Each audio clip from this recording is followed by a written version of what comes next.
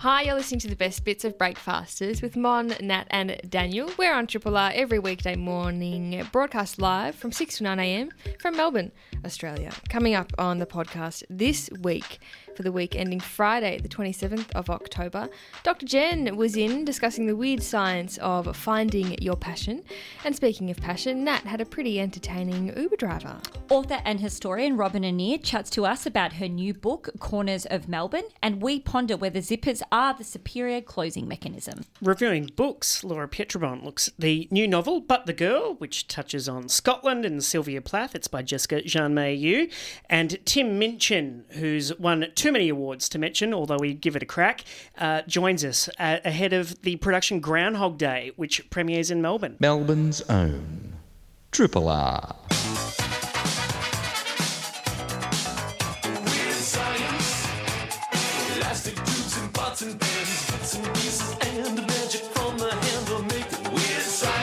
Dr. Jen's here to dip enthusiastically into her bottomless bag of weird science. Morning, Dr. Jen.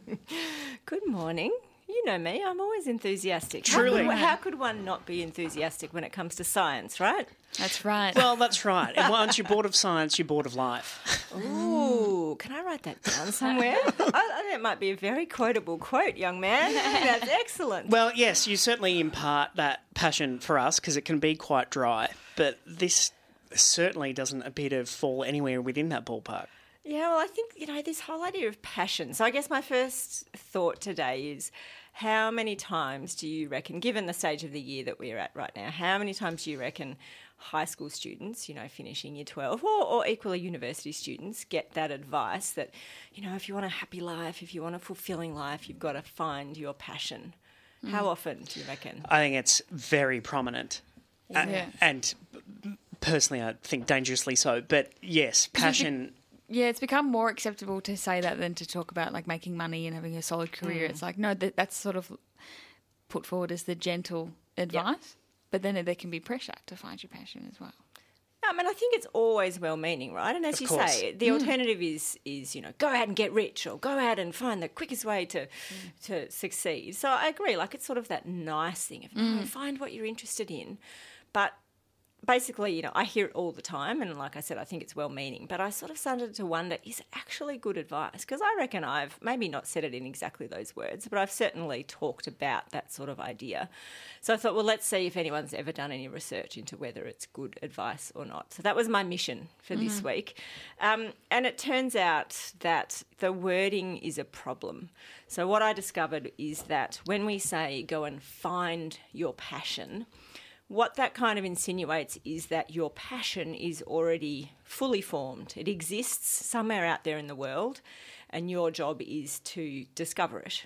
Does that ring true? Does that is that what it means to you if you say find your passion? That's right. And what the researchers have shown instead is that passions, like any interest, is something that is formed and developed in real time. So, right now, if you're in year 12 doing exams and people telling you to find your passion, you think it's out there and if I can just find it and grasp onto it, I'll have this wonderful life.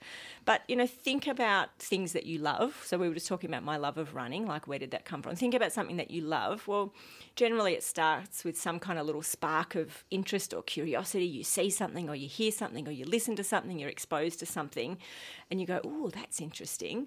And then over time you find ways to do more of it or listen to more of it or, be involved with more of it. And then as you get more experienced and more knowledgeable, it becomes, rather than something that's interesting, it becomes an interest. And then that interest, if you love it enough and you're fortunate enough to be able to engage in that thing, then it can become a passion. Does that sound right to you? Yes. Mm-hmm. So passions, they develop. They're not just out there waiting to be found. So the question then becomes, is it a problem if we misunderstand this idea of passion? So if people are constantly being told you just got to go and find it, is that a problem? And the research suggests that it really does. That this misunderstanding is really problematic and it can hold you back. Because if you assume that the passion is out there and unchangeable and just waiting for you to happen upon it, then, and that your mission is to find it rather than develop it, then you You know, you kind of change your approach to life. You're not nearly as open to new ideas. You're not nearly as good at kind of dealing with setbacks. You know, if you start something new, you're probably really not very good at it. And you have to be willing to accept that you might fail a few times, you might not be as good at something as you'd like to be. And so if you have this understanding that it's just a process and I'm developing this interest and this passion, then you tend to be quite good at dealing with those setbacks. You're quite creative in how you deal with those sort of problems.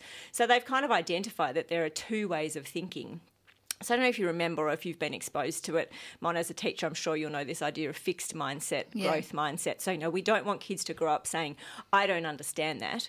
We want kids to grow up saying, I just don't understand that yet.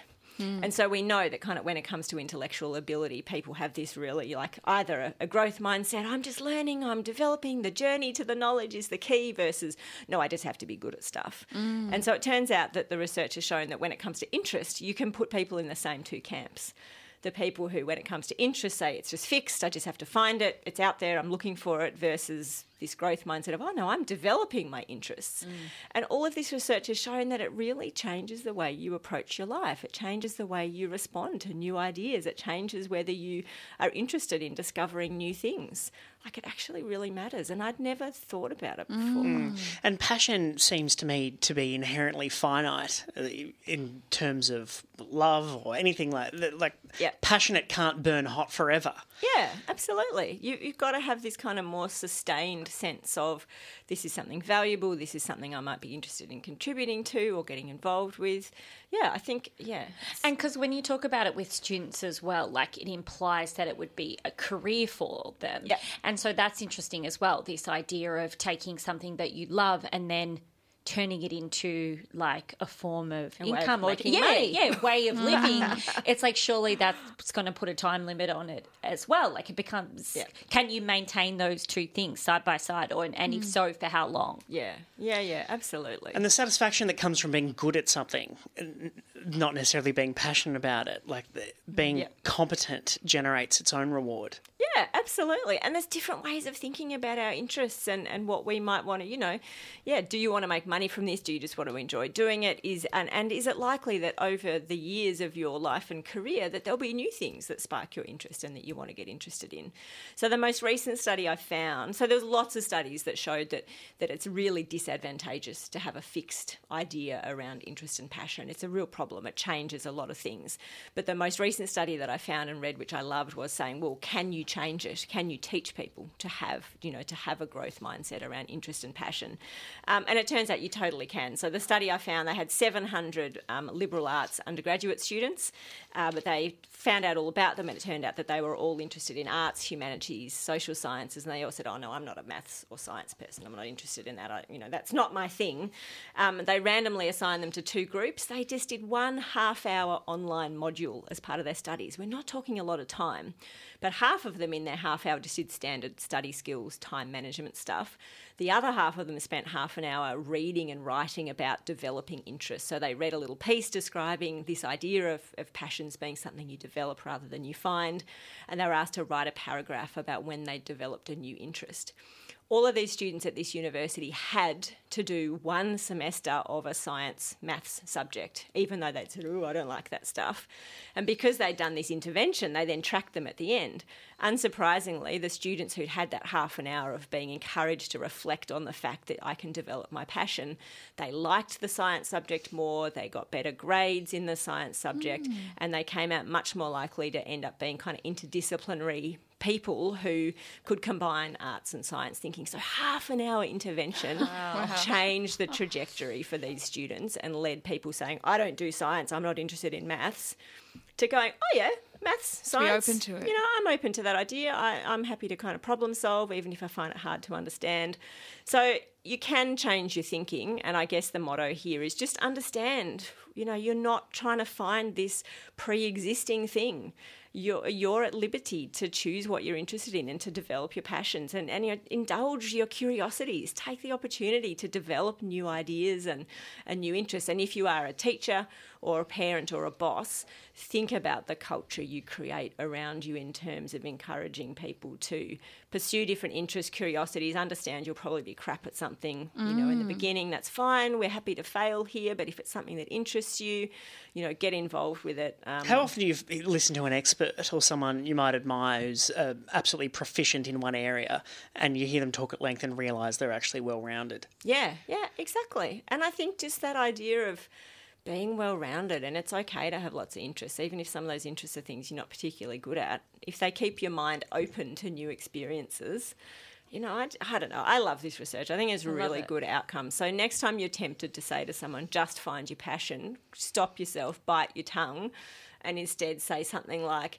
there's a million things you could be interested in. Have fun discovering them all, or something, And also, to interrogate your own passion and what you self-identify as your passion. Yep. And realise that you may be really limiting yourself. You may have put yourself in some boxes and say, now that I'm in my 20s/30s/40s, 50s, 60s, 70s, 80s, you may have self-limited yourself in saying, I'm a kind of person. Maybe you could be someone who does all these other things as well. And it's kind of freeing, right? And someone on the text line is relating to it, and they say that the born to it myth is so strong. Yeah. So the idea that you're born with skills and innate talents, and that will feed your passion, and if you're not, then find something else. Yeah, and I think, true. there are some times, like I look at really fast runners when I'm running really slowly, and, genetically I haven't been blessed with the perfect body for running, and, I'm never going to be a super fast runner, but doesn't mean I don't get a lot of joy out of it. Doesn't mean it doesn't really fulfill me. It doesn't mean it's not an important part of my life. So there are some things when, your genetics play a role for sure. But there's plenty of times when, unless you're aiming to be the absolute best in the world at whatever the thing is, it doesn't really matter. You can still have an attitude of, I'm going to have a go at this. It's a benefit. I'm contractually not allowed to comment on your body, although I do think you've got a great running body. Dr. Jen can be found online at SciDocMartin, and perhaps some information and links and past work is there. What's the title of your book again, Dr. Jen?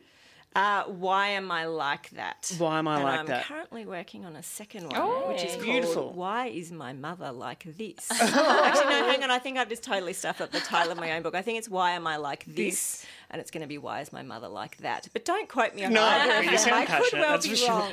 Dr. Jen, thanks as always. Independent Melbourne Radio, 3RRR. During Fringe, I caught a fair few Ubers. More Ubers than I would have liked, but that's kind of beside the point. Just kind of getting home at night. And typically they'd pull up out the front of Trades Hall where I'd been performing. I'd get in and they would, I think it was the first time it happened, they prompted me. They said, have you been working? And I would be like, yes. And they'd be like, what's going on here? I'm like, it's the Melbourne Fringe. And I'd be like, yes, I've just been working on the bar.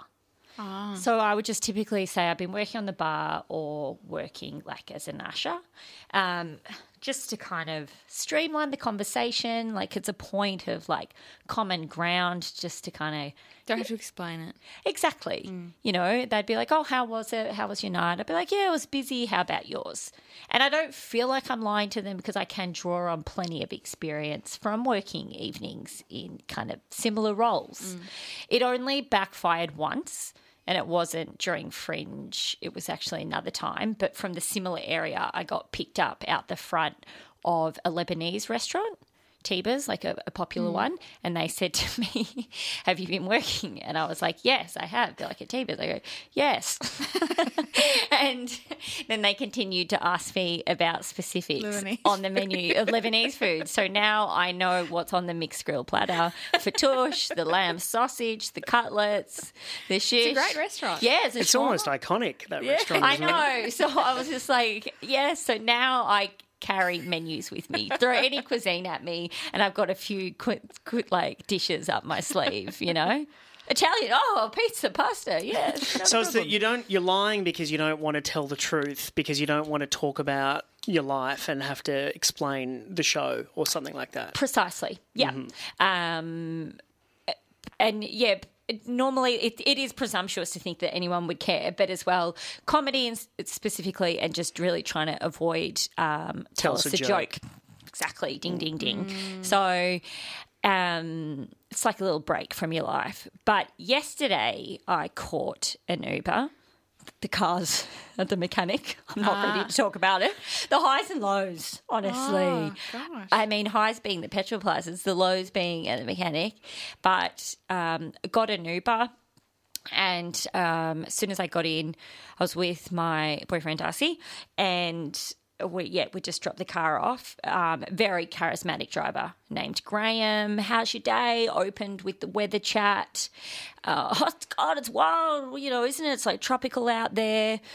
And he started very chatty. He's off to Japan soon. He just got a puppy. The puppy's friends with his pet rabbit. He's lived all over the world. It was just a nonstop. Happy for Graham. Yeah, he was a lovely guy. And he, what did he say? Yeah, and kind of opened with how he typically wears a Hawaiian shirt when he drives in winter, and when he picks up people from the airport, he goes, "Welcome to sunny Melbourne." And we're like, "That's a great one." Get him a show at Fringe. Exactly. Yeah, he was. Yeah, it felt like a lift in a show. And Darcy was loving it. And he dropped into the conversation that it was his birthday. It is his birthday today. Happy birthday, Darcy. Happy birthday, Darcy. Happy birthday, Darcy. And the chats kind of went on. And then Graham was like, "What are you doing tomorrow?" And he's like, "Oh, we're going to go for dinner, and then I'm going to see a comedy show because I've got a gig and I forgot to swap out of it." and I kind of shot Darcy a look like, "You better not throw me under the bus here, like mention me doing comedy. I cannot be bothered. We have just dropped a car off to get fixed." And I kind of shot him a look, and then I hear Graham go, "Oh, comedy. Love comedy." And I go, "Here we go." And then he goes, "I've done comedy. I did comedy for over a decade. I was on some TV. I did some spots." And then he continued to accelerate onto a highway at this point. Quite a tricky point. I was like, I felt car sick. And he launched into a 5-minute bit where he was doing an Arnold Schwarzenegger impersonation, which somehow involved the Goldilocks and the Three Bears. I'm not sure what happened, but I felt car sick at the time, and I was like, I'm dizzy, I don't know what's going on. The acceleration was really jolty as we rocketed up this bridge on Heidelberg Road, and I just thought, well, there you go. You're just like, you think it's all about you. You think you're the only one doing comedy. Here's Graham's got over a decade He did some of spots. experience. He did some spots. He did telly. He did telly, and I don't know, it felt like maybe some kind of karmic retribution or something for lying about it. But I feel like some kind of cycle's been completed. Yeah.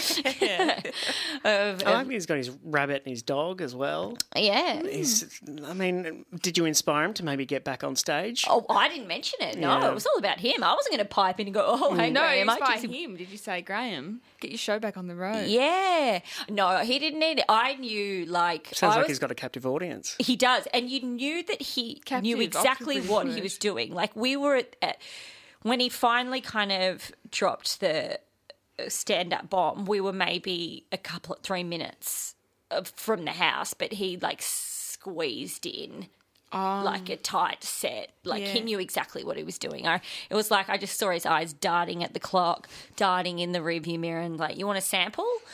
And then as we accelerated, he's pulling into slip lanes and turning, doing an Arnold Schwarzenegger This is too hard, impersonation. too hard. Yeah, I did. I thought of you, Daniel. I go, "Oh, it's pretty good. So, yeah, that felt like some kind of moment. I think being stuck in a vehicle on a freeway. Oh, yeah. If you're in a comedy show and something you're not vibing, it doesn't really matter. Yeah, I think he's got this sussed out perfectly. And he was just priming gear for the next people he picked up. So who knows? You could be the next passengers. It's quite good that he didn't know you were a comedian. No. Because I feel like he would have been angling for it. Imagine if he did know, like he was already angling for a bit of he was an audience. Yeah. If he thought you could get him a gig. We talk a lot about, not every art show can sell out. And, a lot of people who become mega famous talk about the early days and not being able to get many people into their shows. Yeah. And what if fringe shows did start just being in cars. Yeah. Oh, like that show, Comedians in Cars. Well, that's right. But it's so, and then you're a passenger and you drive around for an hour and then you don't have to, it's not really awkward because they're navigating traffic and you're in the back. I don't know. Is that possible? Would you go to a show in a car? I don't know. I mean, when you go see bad comedy, Yeah. like at least you don't have to. It make eye contact with the person. But being stuck in a car with them, But you don't need to make eye contact with them because their eyes will be on the road. you hope so. Yeah, you hope so. And you can just say, just drop me out here. Yeah, I've had enough. Yeah. Oh, but Being no, a I feel like classic. they'd lock you into a set time because that's the thing. I mean, that final couple of minutes in the car, like I was sweating. Yeah, It right. was just like a sensory overload. Did he do? And the yelling, there was so much yelling. Did he end on a big closer? Like, did he slow down to give him enough time to end on a big punchline? You need to pull up and go and His punchline, like the punchline was the bears just ate Goldilocks. Oh. And maybe he said he did it in all the different did the similar like premise with all the different fairy tales, and I couldn't really remember what happened in Goldilocks and the Three Bears. I was like, oh yeah, that's The good. Terminator was involved. Yeah, I don't know why Arnold Schwarzenegger was involved. And then no, his big closer was, "Do you want to know how old I am?" Oh, Yeah, and we're like, whoa, because it was Darcy. How old are you turning? And then he's like, oh, I'm turning this age. Yeah. And then he's like, you want to know how old I am? And he's like, I'm 71. We're like, whoa, no way. You thought Door you were slam. 50. Close. And he's off. Triple R on FM, digital, online, and via the app. Thanks so much for being here. It means a lot. Robin Annear is an historian, author and curator who has explored aspects of Melbourne and Victoria's history in exhibitions at the State Library of Victoria, the City Gallery at Melbourne Town Hall, and who you might have seen featured in Gus Berger's award-winning 2022 documentary, The Lost City of Melbourne. Robin's 8 books of history include Bear Brass, Imagining Early Melbourne, Fly Rebel Flag, The Eureka Stockade, A City Lost and Found, 2021's Adrift in Melbourne, and now Corners of Melbourne, The Great Orange Peel Panic, and other stories from the streets. And to tell us about it, the former Breakfasters regular and tireless Trove advocate joins us now. Robin, welcome back to the show. It's great to be here. Oh, it's so terrific to have you in person. How have you got here this morning? I doubt it was by horse. It was not, no. It was by train and tram, yep. And horses do loom large in the book. They sure do, because the book is covering the sort of second half of the 19th century, so before there was motorised transport, it's all horses and Shank's pony, yeah. Yeah, and people might not appreciate that. It's in the same way that you might leave a car door unlocked as you jump in somewhere. Maybe you don't bother to tie up your horse. Yeah, and that was a big mistake. People trusted their horses. Milkmen and milkmen's boys, often they were just pre-teens who were delivering the milk, would leave the horse on the walk, and it would walk the length of the street and hopefully wait for them at the corner, but that did not always happen, and collisions would happen that way, or the horse would just walk over somebody, a small child, or more often fellas would insufficiently tie up their horse out the front of a pub, and the horse would go wandering, or if they got frightened, galloping. And there was one horse I'm thinking of on the corner of a grocer's store on the corner of Russell and Little Burke Street. A horse left there at the Exford Hotel, which is still there, wandered across the road and broke a shop window with its nose so that it could sniff some cheese. But there was also a bottle of porter nearby, and there was a suggestion that it wanted a drink, the same as its the same as its navigator. So why Corners? I've always liked the idea of locating history to a particular place, so you can stand in the spot and say, this happened here, and corners are perfect for that. But of course, corners are also perfect because so much happened there. People would meet there either deliberately or by accident. All sorts of collisions happened there. You know, fights would happen. Pubs are on corners, so they were particularly rowdy. And literal collisions between this ungovernable transport. You know, there were no traffic lights, no even traffic police. So you just had to figure out every intersection as you went. So just so much happened at corners and the intersections, the middles of them. And what about Melbourne's corners? Like, what makes them kind of unique? Well, I don't know if this is true, but someone well placed to know has told me that Melbourne CBD has more corners than the centre of almost any other city. Now, I don't know how this works. It's to do with the grid, it's to do with the lanes and so on. So there's one thing. But I don't know. It's not especially Melbourne. Melbourne is less kind of circular and circuitous than other cities. I'm thinking of Sydney, which made its own shape. It wasn't made in that formal way that Melbourne was. So Melbourne's corners, are a particular kind of feature of a grid-like city. And I just love some of the meeting places that were there and that continue to be meeting places. Yeah, a way into the stories of the city. Exactly. Melbourne, I remember when I moved to Sydney, people from Sydney made fun of me for being from Melbourne because they said I lived on a swamp and talked about the Yarra. The Yarra cops a lot of flack, but maybe rightly so. Can we talk about, there's a chapter in your book called Effluent Society, which is a wonderful pun. What might people not know about the Yarra? How was the Yarra? Well, the Yarra was a sewer itself for much of its early history, and Melbourne was renowned as a poorly sanitised city, and that was partly to do with, yes, it kind of was low-lying, big areas of it were swampy, not just Melbourne itself, but its inner suburbs, and yeah, the Yarra was the drain, so everything drained into the Yarra. The drain of the CBD was Elizabeth Street. That was the lowest point. You had two hills draining down to that, and from there, all the city's effluent flowed into the Yarra. So we had these wide gutters, about 1 metre wide. They were like channels at the sides of every street. And yeah, that was, if you're a well-behaved Melburnian, that's where you would chuck your rubbish as you went. But it was also where, there were no public toilets, so people would just, have a slash in any lane. But that was what laneways were for before they were, glorious tourist attractions.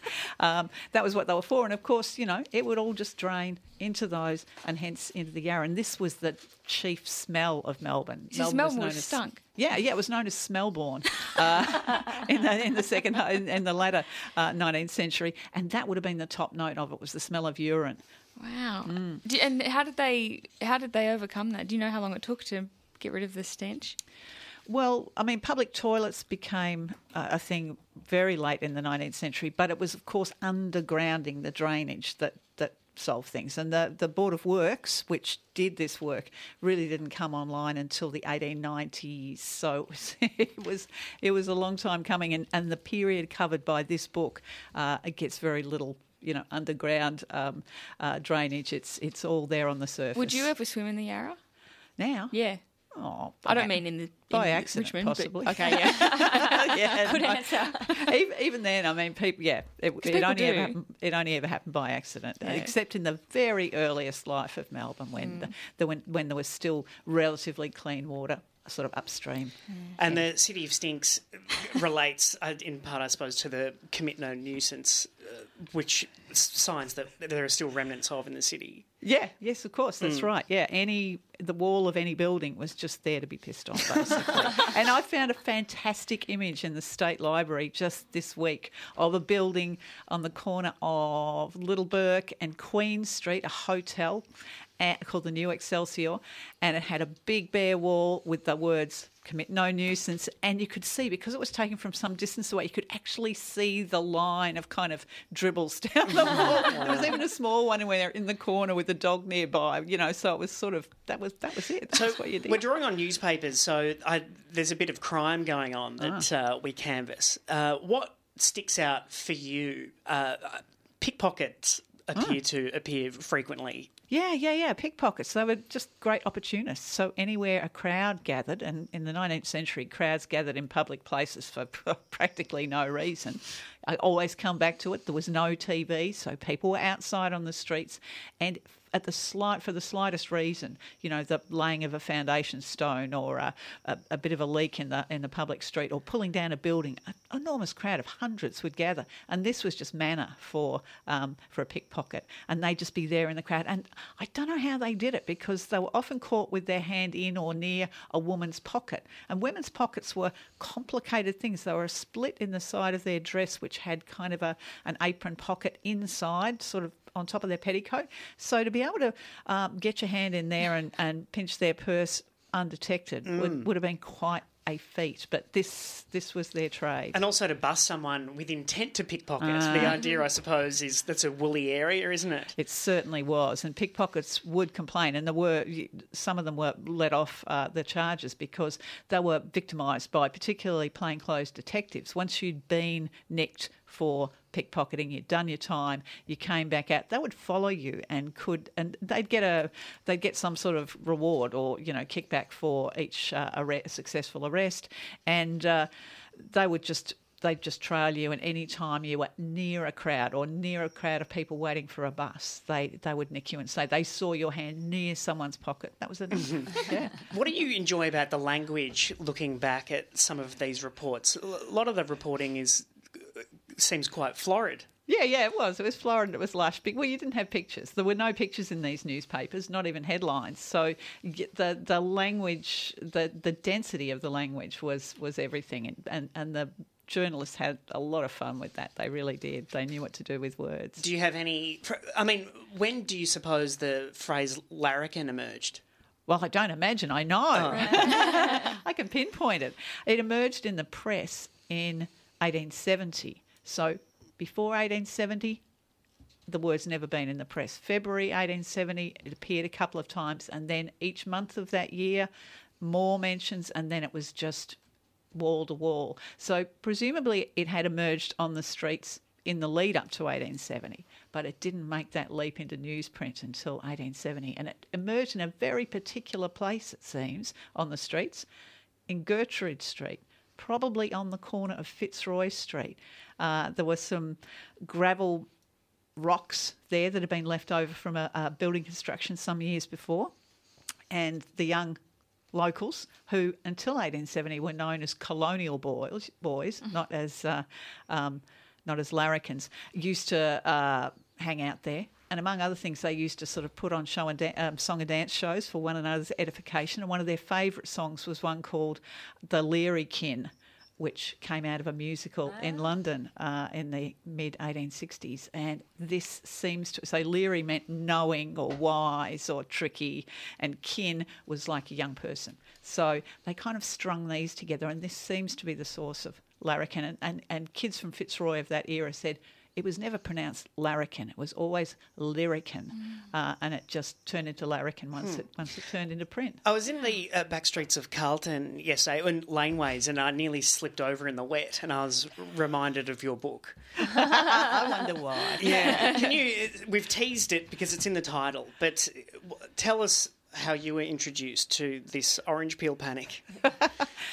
It was everywhere in the press in the sort of 1860s and 70s, I guess. And this was a time after Melbourne's footpaths had been paved with slate or with shiny stone of some sort.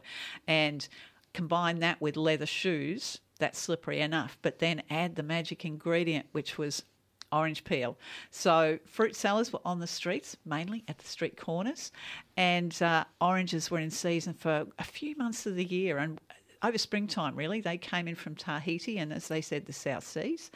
And once oranges were there, they were the ideal snack, drink and food in one, healthy kind of, and but only up to a point, because people would strew the orange peel as they walked along the footpath, and it was just deadly in that between that combination of surfaces. The orange peel sandwich would bring you to the pavement with a crash, and it did. So people broke limbs. Nobody died as far as we know, at least not directly, but I do begin the book with the story of a man whose life never recovered its former flame after he broke a leg on a bit of orange peel in the Melbourne streets. His life went downhill from there. He's lost his marriage, his friends, his career, and ended up drinking poison in a hotel on the corner of Little Bourke and Exhibition Streets. As a result of, I would say a slippery slope, but that sounds insensitive. We see it in action, yeah. There is so much more besides. We've naturally only just scratched the surface, and you never appear to repeat yourself ever between books. It's an endless resource. It is an endless resource, the resource being Trove newspapers online at the National Library of Australia. Free, fantastic. We are so lucky. Oh, well, congratulations. Corners of Melbourne is the new book of history by Robin Annear. It's out via Text Publishing. Robin, thank you so much again. Thanks for having me. Triple R. Zippers have been at the front of mind for me this past week. So I have about 5 pairs of jeans in rotation. Mm-hmm. I don't know what we think of that. Is that too Maybe, many? maybe a lot. Yeah. I mean, yeah, there's like 2 shades of denim coloured. Anyway, 4 out of the 5 all have zippers. 1 pair of the jeans has the button fly. And it's like not uncommon that, you know, when I'm out and about, that I'll sometimes realise that I've missed one of the buttons on the fly. And just the other week, I realised one of the ones up the top was undone. I was out in public. I'm like, oh, this is embarrassing. And I'm like, why are we still doing this actually? Like, why is anyone like designers opting for the button fly over the zipper? Like, surely the zipper's it's less bulky, it's more efficient. Yeah, it's flat. And then my friend was like kind of shrugged at that point, but then they just threw in an interesting fact of apparently it's one manufacturer that has like had like most of the market share all over the world for zippers. So if you're wearing like a pair of pants now, most likely if you look at your zipper, it will say YKK. So it does. Yeah. So it's changing now. It's becoming more competitive, but they still have, I think, 40% of the market share. I think there's a Chinese manufacturer coming in. Anyway, I've just kind of gone on this deep dive on zippers all of a sudden, because I just loved that little fact. And then yesterday there was an article in The Guardian that was like how to get more wear out of your clothes and repair your zipper. And then I was like, my bias was definitely to the zipper, but I was like, no, wait a minute. Yes, they are incredibly efficient and convenient, but they can go bust. And if they go bust, it's a lot more kind of work and skill. To repair a zipper? Yeah. Then a button. Yeah, like do either of you have a preference? Like Zippers. Zippers, 100%. Why do some people call them zips? Yes. Yeah. Some people. Well, no, there's nothing wrong. But yeah, but because if I've been saying zip all this time, should I have been chucking on an ER? I feel like the zipper is specifically for clothing. Right. I don't know. That's just my kind of guess. Like I would say zip on a purse or a bag. Yeah. But for pants, It's a like, zipper. It's a zipper on the Or fly. a fly. I mean, the claws make me nervous.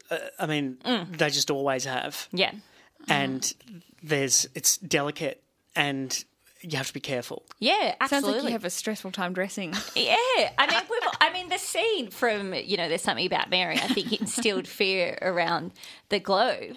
But so, do you have any button-down flies? I have in the past, but I just think they always, at least on me, and jeans don't particularly suit me in general, but I feel like buttons, look lumpy, and I like the flatness. Yeah, but. The flatness of the zipper.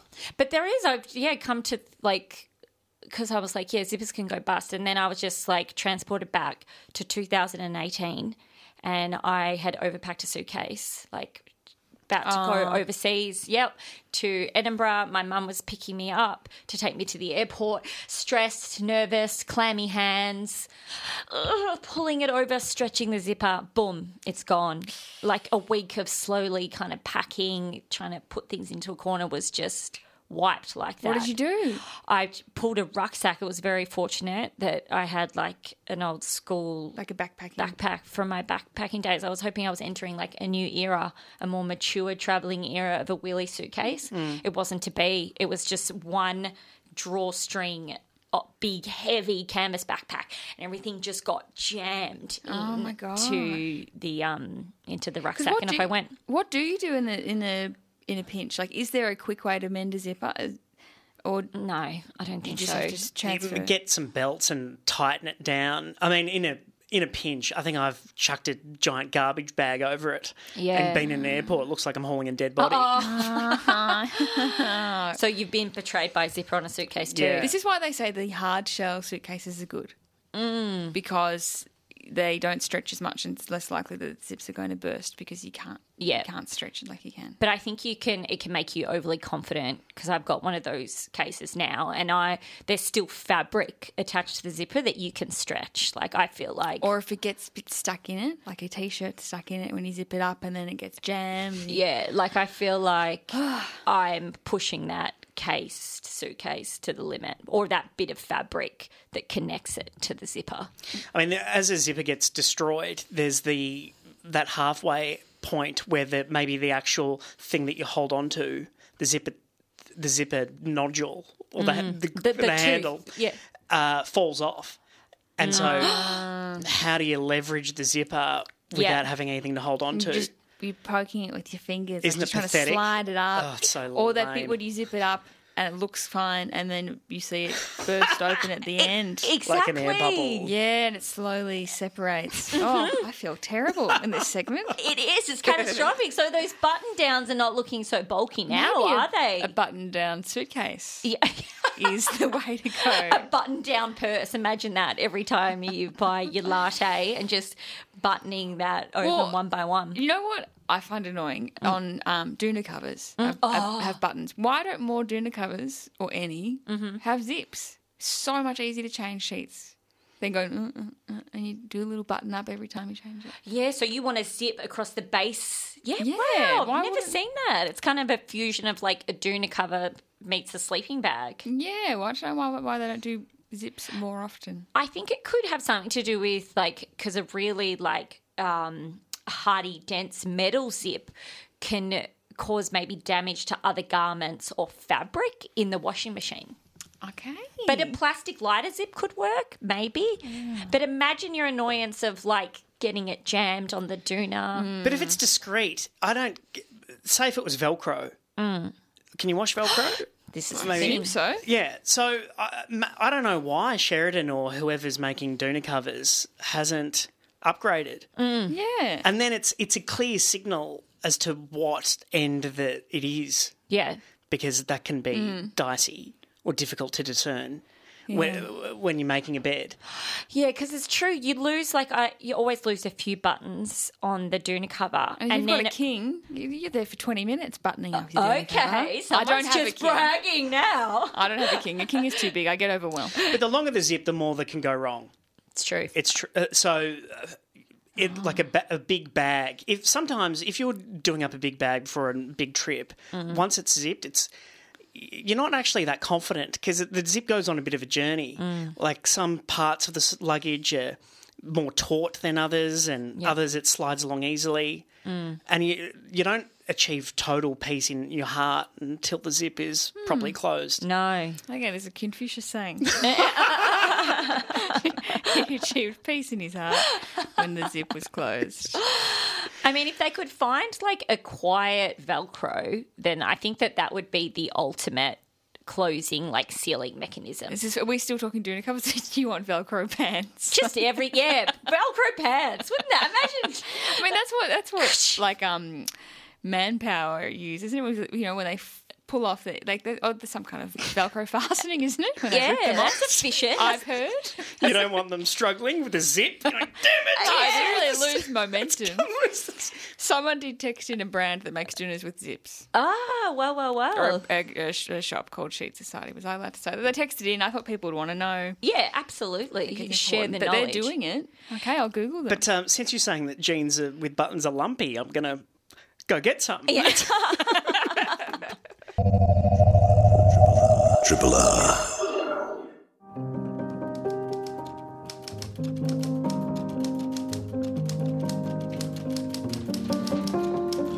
Publishing Wunderkind Laura Pietrobon's here to talk books. Morning, Laura. Morning, everyone.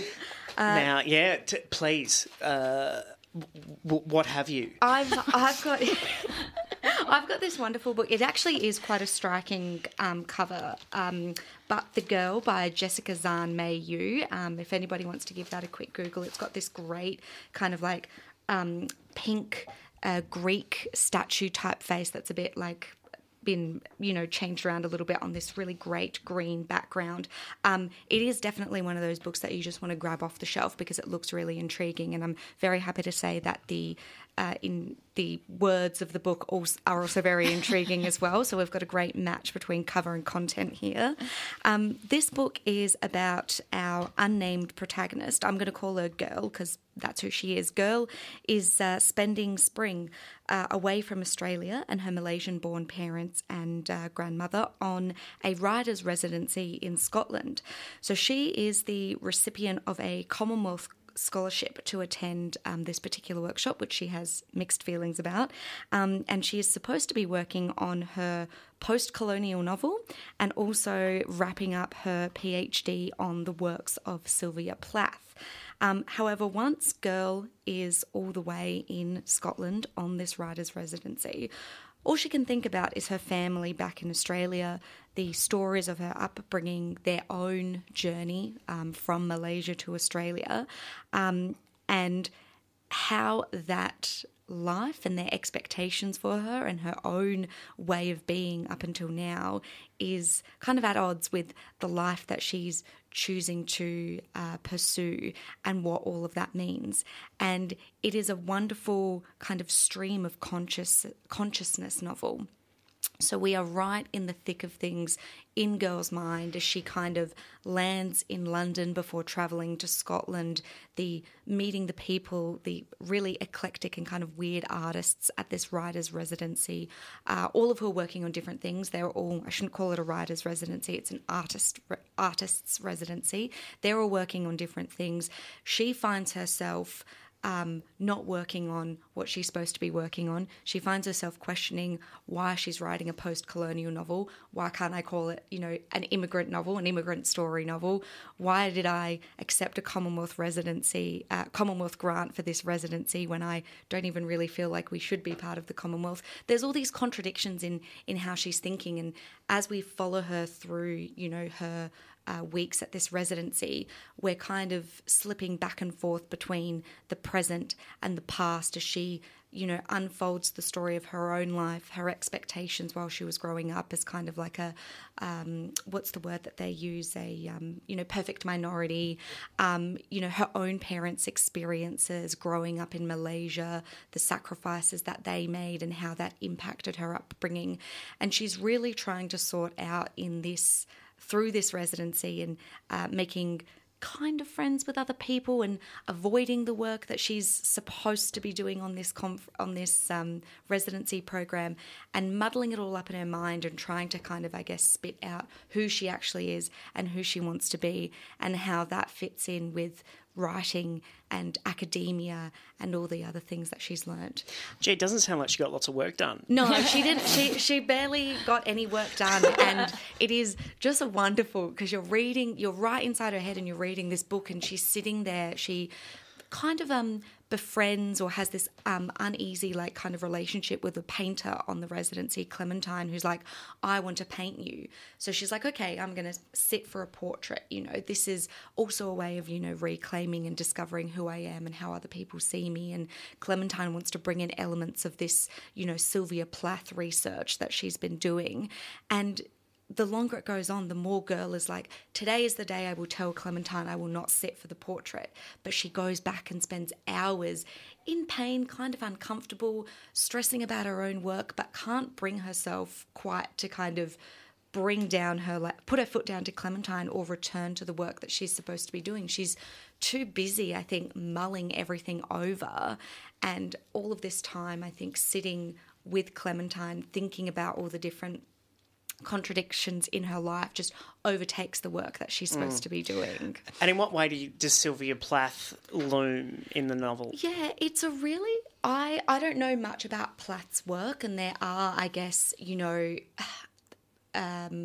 parallels from what I remember reading The Bell Jar a very long time ago, which is Sylvia Plath's seminal work, some would say.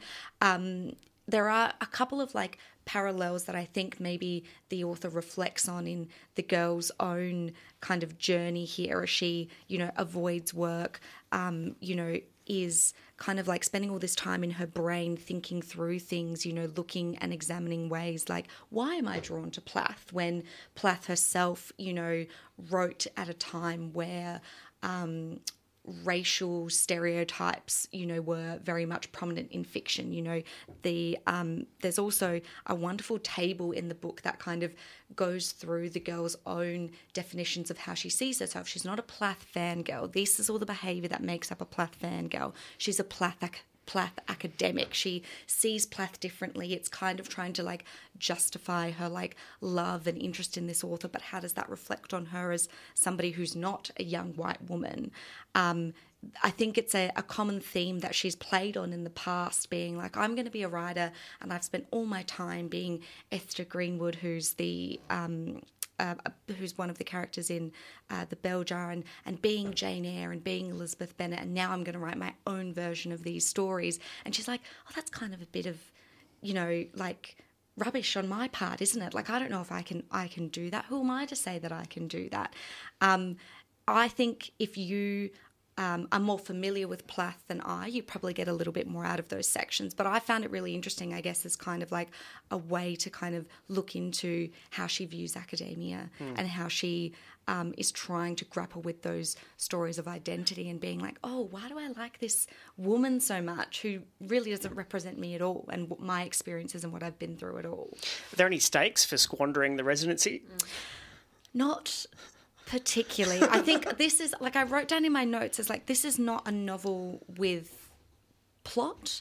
This is a novel where you spend it's an interior novel. You spend a lot of time mulling things over, and things do move, and there's, things that she's supposed to be doing. There's also a conference that she's supposed to be presenting at and working on her PhD paper, to be able to present something at this conference. So there's, at the end of the novel, there's kind of stakes there, but really it kind of examines as well. These artists are kind of sitting around talking about their art, kind of, having these discussions where, she is occasionally will bring up something about race or how she perceives things, and everybody will be very incredibly understanding but also kind of miss the point. So it's also very, I think, unfulfilling for her in that sense of she's wasting her time doing all this work, but she's not even getting anything out of collaborating with other artists and exploring that world there.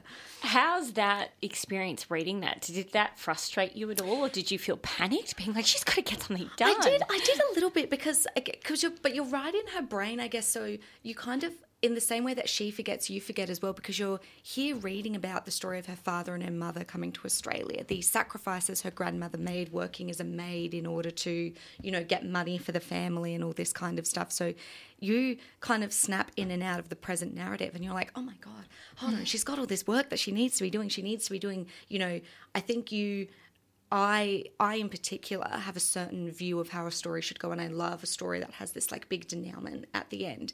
This is not that kind of novel, although there are some very dramatic kind of things that happen at the end. It's really an exploration of self. A couple of reviews online called it a coming-of-age novel. I was going to ask about that, because that seems to dumb it down a bit. It doesn't dumb it down in that sense. I think it's just a novel where you are sitting and thinking, and if you are a person who spends a lot of time in your head, you'll really relate to Girl.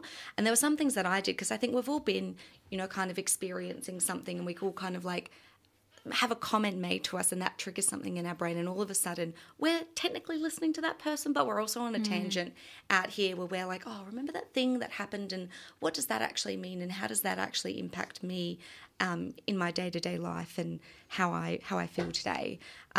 So that's I guess, if you enjoy that kind of novel, if you're somebody who likes that introspection, that picking apart, kind of who you are as a person and how you became that way, I think this is definitely the novel for you. I think Jessica Zahn Mayhew has a couple of wonderful turns of phrases in there.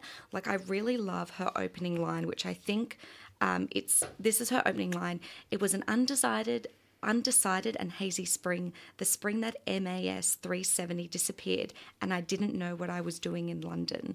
And I think that's such a wonderful line that immediately places those of us who were adults or remember MAS 370 disappearing. It's oh, it's 2014. And that all of a sudden gives a lot of context to the discussions I think that they're having about right at this artist residency.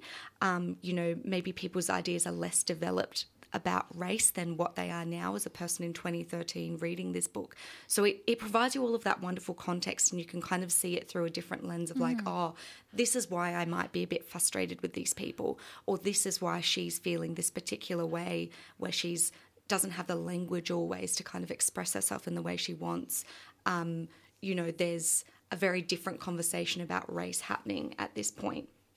And I think that's very interesting to read as somebody who's, been through the last couple of years, reading and consuming the different media that you consume. I think you can't help but be really pleased that it places the novel in that way. And there's plenty of other examples, but I don't want to give too much away. Would the protagonist, as a thought experiment, would the protagonist in But the Girl, if we visited the girl in 10 years, would she go, yeah, I blew that time?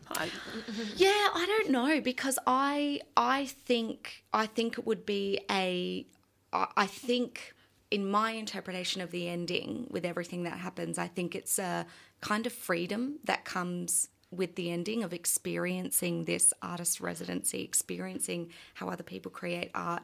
But the thinking exercises that she's going through and doing, I like to think that at the end of it, it's scrapping the post-colonial novel and it's embracing the stories that she's been told, the narratives that she's been told, and bringing forth that particular story that is really true to her. And it's not trying to tick any boxes of what people expect in academia or what people expect from her. She's writing something that's more true to herself. And maybe that's as well another connection that comes in with Sylvia Plath, like writing truth to experience and putting a name to that. Well, tell us again what's inspired our discussion this morning. So I've just been reviewing But the Girl by Jessica Zahn May Yu, and I just want to shout out quickly that it's also a debut novel, and I always love when a debut novel does something different, like this stream of consciousness thing.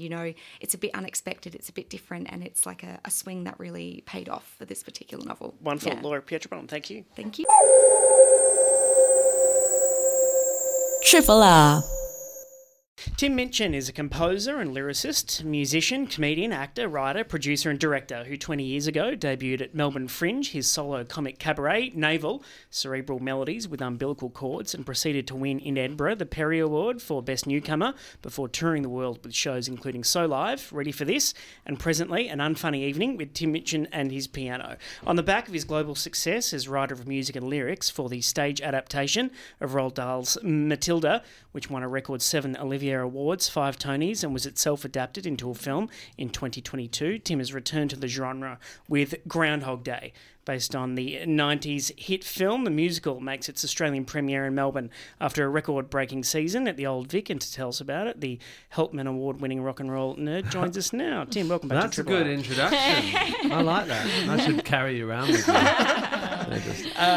You can't even fit in the narration for an Oscar-winning film or the Order of Australia. It's pretty preposterous, huh? Yeah, it went well since I moved to Melbourne 21 years ago. Yeah, and it's interesting that you bring up the Melbourne Fringe show, because it's virtually to the day 20 years since I kind of made the decision that I'd moved to Melbourne, I was married, I was a bit lost, and I was trying to get an agent because I wanted to act, and I was trying to get a record deal because I wanted to do, be a rock star, and I was playing piano for cabaret artists and working with Eddie Perfect and the Fabulous Singlets and doing all these things, and then I just went, I'm just going to put everything together because I wasn't getting anywhere, and I just sort of mashed it all up, and people at the Kitten Club in Collins Street, it's not there anymore, but people came and they just laughed the whole time, and I thought, oh, maybe I'm a comedian. and then I became a comedian. Then I tried to unbecome a comedian, which is much harder than you might think. Have you reverse engineered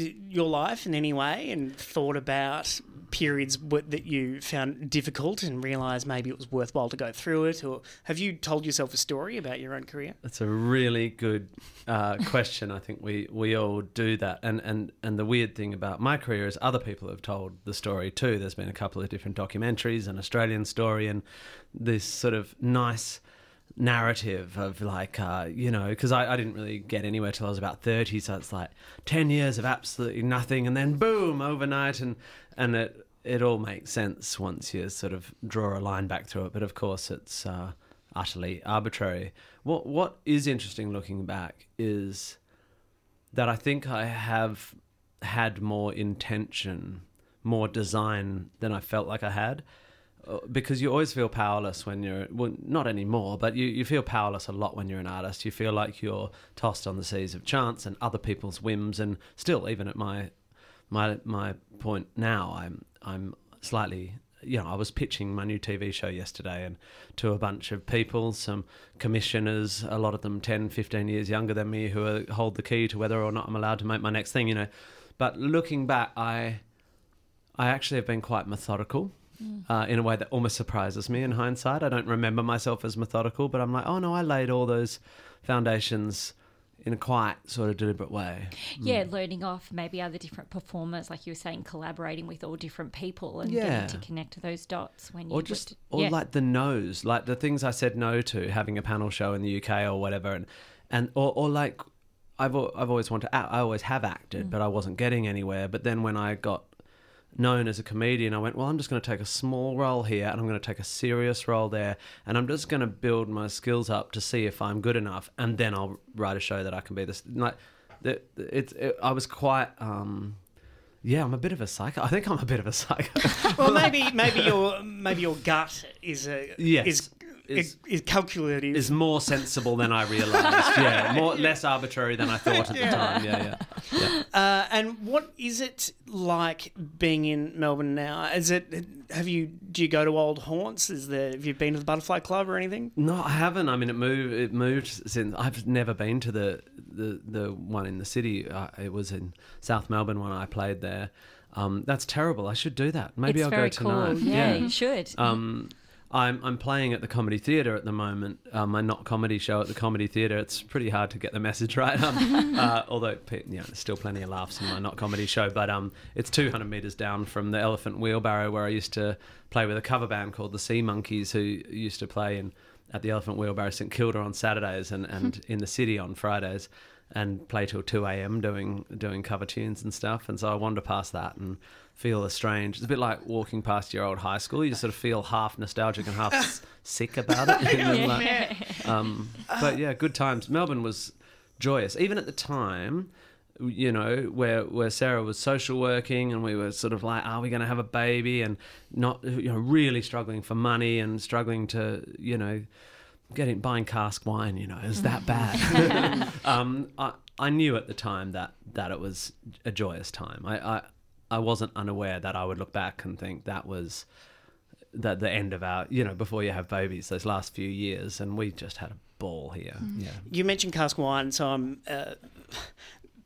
stimulated or reminded of, my sister makes us listen to White Wine in the Sun every Christmas. Oh, she sounds sensible. Why am I talking to your sister? How come? Why does she have to make you do that? Yeah, no, it's fun. She's started a tradition, but I'm wondering how over the 20 years have you noticed your work affect people in ways that has surprised you, tipping over into alarm ever? Or? Yeah, well, I mean, some of the dedicated fans can be quite alarming, but it is an incredible joy and one I sometimes forget to appreciate, but not altogether. Every now and then it really strikes me that I've somehow managed, without ever really getting radio play, without until very recently having a record company, even without being on a consistent mainstream television show, I've somehow managed to just bed myself in. And songs like White Wine in the Sun, which is exactly my daughter's age, minus 3 weeks, so almost 17 years old, that it's a beautiful way for your art to become popular, in inverted commas, in that often popularity in art is because someone sees in your art an opportunity to sell units, tickets, whatever, records. They put a bunch of promotion and effort behind it, and it sure enough does well, and then it disappears, and that's its moment. Whereas Matilda and White Wine in the Sun and some of my older songs, they've just grown and grown and grown and grown and grown until something that when it was released, which it barely was, White Wine and the Sun was known by a few hundred people. And every year, I'd say it's probably almost exponential.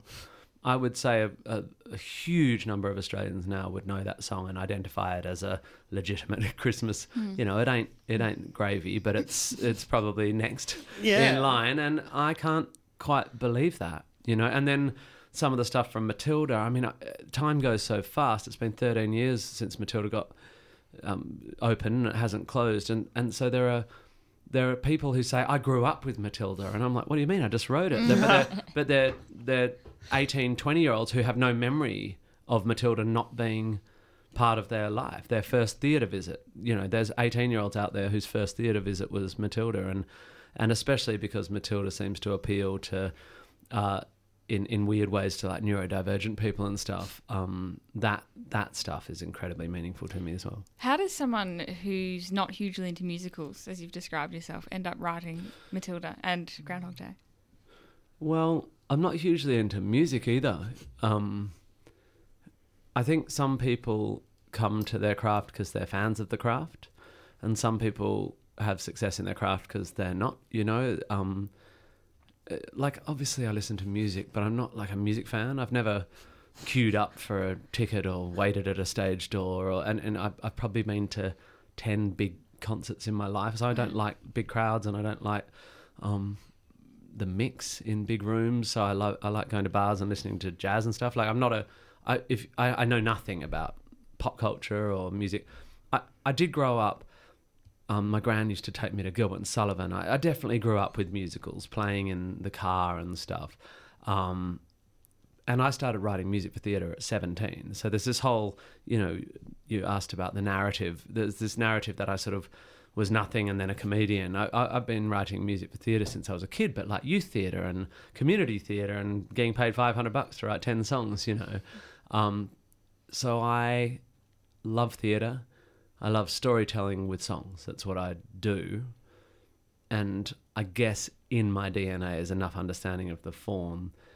I don't know how often I love musicals, but that's kind of why they're so good when they're good. Theatre is a bit of a high jeopardy art form. I mean, I go to theatre all the time, and I guess, you know, I always think 30% of the time I love it, 30% of the time I think it's fine, and 30% of the time I think it's a miss, you know, like that's really brutal. But I'd happy if people assess my work in the same way. Like, it doesn't always appeal to you. And because I care so much about how dialogue folds into music and out again, I care very, very much when I watch a musical and when I write one that the turn between spoken and sung is almost invisible, and that the songification of the story kind of creeps up and overwhelms you. When I see musicals where the work hasn't gone into that, where they just suddenly stop talking and break into song, it makes me want to scream.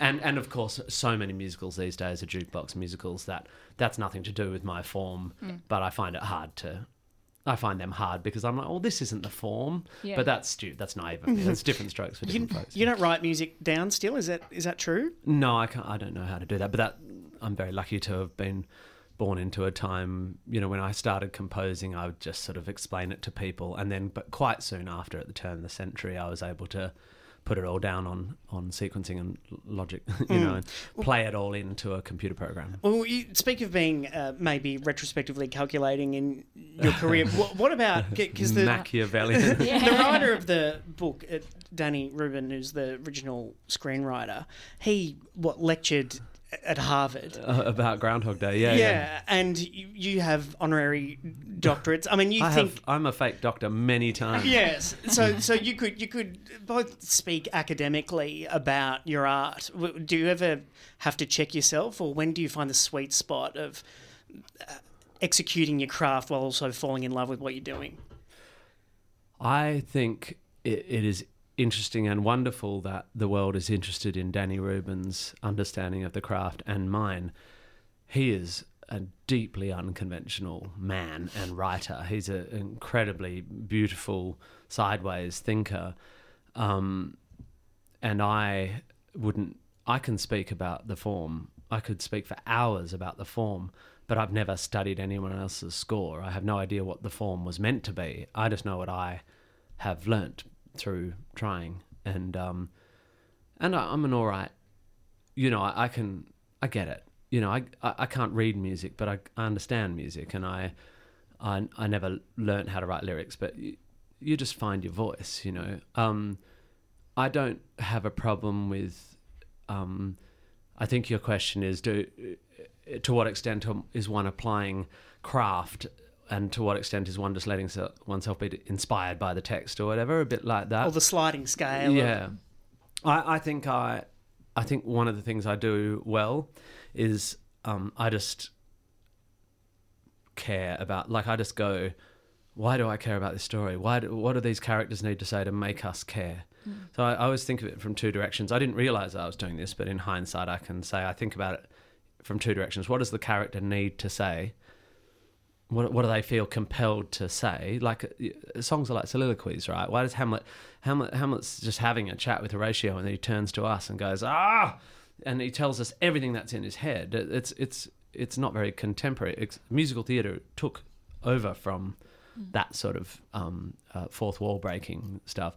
So I think, what does the character need to say to us? But also, what does I think about this from the other? What is the audience? How do I want them to be feeling now? How do I tell them something about this character, but also tell them something about themselves, the audience? How do we comment on the human condition, and how do we prime them for the next thing I want them to feel, which might be I want them to be rolling about laughing or whatever. And so I'm just trying to sit inside,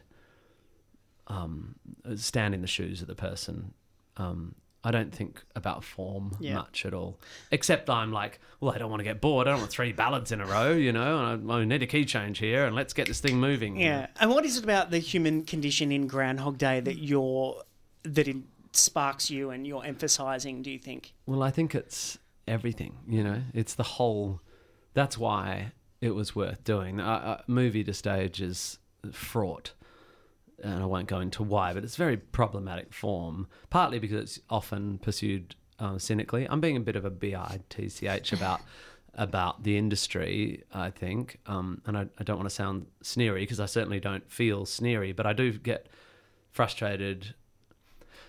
I get it. Like, I'm very, very lucky. The first musical I wrote is a very, very unusual hit, and it means I can go, well, I'm going to just care about what I care about now, and I don't have to think too much about whether or not it's commercially successful or whatever. But there's all this art that gets made because of cynical people going, well, that'll make money, so let's just get someone to do a version of it, and it'll make money because people come. So I wouldn't normally do movie to stage, but Groundhog Day is about how you're meant to live, how you're meant to be a good person, how to decentralize yourself from the narrative of your life, how happiness correlates to helping other people, how the acceptance of death at the end of life informs your ability to enjoy life, how to get yourself out of depression, how to be, most importantly, in the moment. And I'm not saying it's an instruction manual. I'm saying these are the ideas that discusses. The protagonist has to find his way out of narcissism, out of selfishness, and out of aspiration, out of always wanting more. I'm going to get through today, and tomorrow I'm going to quit my job, and I'm better than this, I'm better than this, I'm better than this, I'm better than these people, I'm better than this place. And it's about shedding that and being able to appreciate what you've got in front of you. And I don't know what is more important to write about. For me, and there's lots of great little things you can write about. If you're going to write a musical, if it's going to sing, it better have big foundations of big human ideas, I reckon. Or at least that makes it attractive to me. And Groundhog Day has that. It's a philosophy text wrapped in a rom-com comedy, sci-fi rom-com. If it weren't a comedy, do you think you wouldn't be interested? Well, I would have made it one, I think, because I don't see why. I'm always, it's everything, right? It's like my TV show Upright or whatever. They're like, well, is it a comedy or a drama? This show I was pitching yesterday, they're like, is it a comedy or a drama? I'm like, what do you mean? Is life a comedy? Like, why would you go to a canvas and go, well, I'm going to just paint this painting. Oh, there's good reasons to, actually, now I think of this metaphor. I'm going to paint this painting, but I'm going to deny myself all those colours. And I'm just going to, so fine, you go through your blue period. But in a musical, like, why would you? What? Surely you want to take people on a roller coaster, So I think laughter is an incredibly important part of of its opposite. You know, you're much more open to crying or to feeling if you've been laughing, and vice versa. You're much more open to laughing if you've just been feeling. Yeah. But then circling back, you're doing the unfunny night with Tim Minchin at his piano. How's that going? Well, it's good. I struggle to be, argue. There are plenty of listeners who'll be like, dude, you've always been unfunny. And I'm perfectly happy with that. People laugh all night because when I get a microphone in my hand, I tend to fall towards a rhythm of speech that comes from all the years I spent on stage. Doing comedy, I'm not doing stand-up routines, and in fact I'm talking about, my, ill mum, and I'm talking about tough things, but it's always laughy.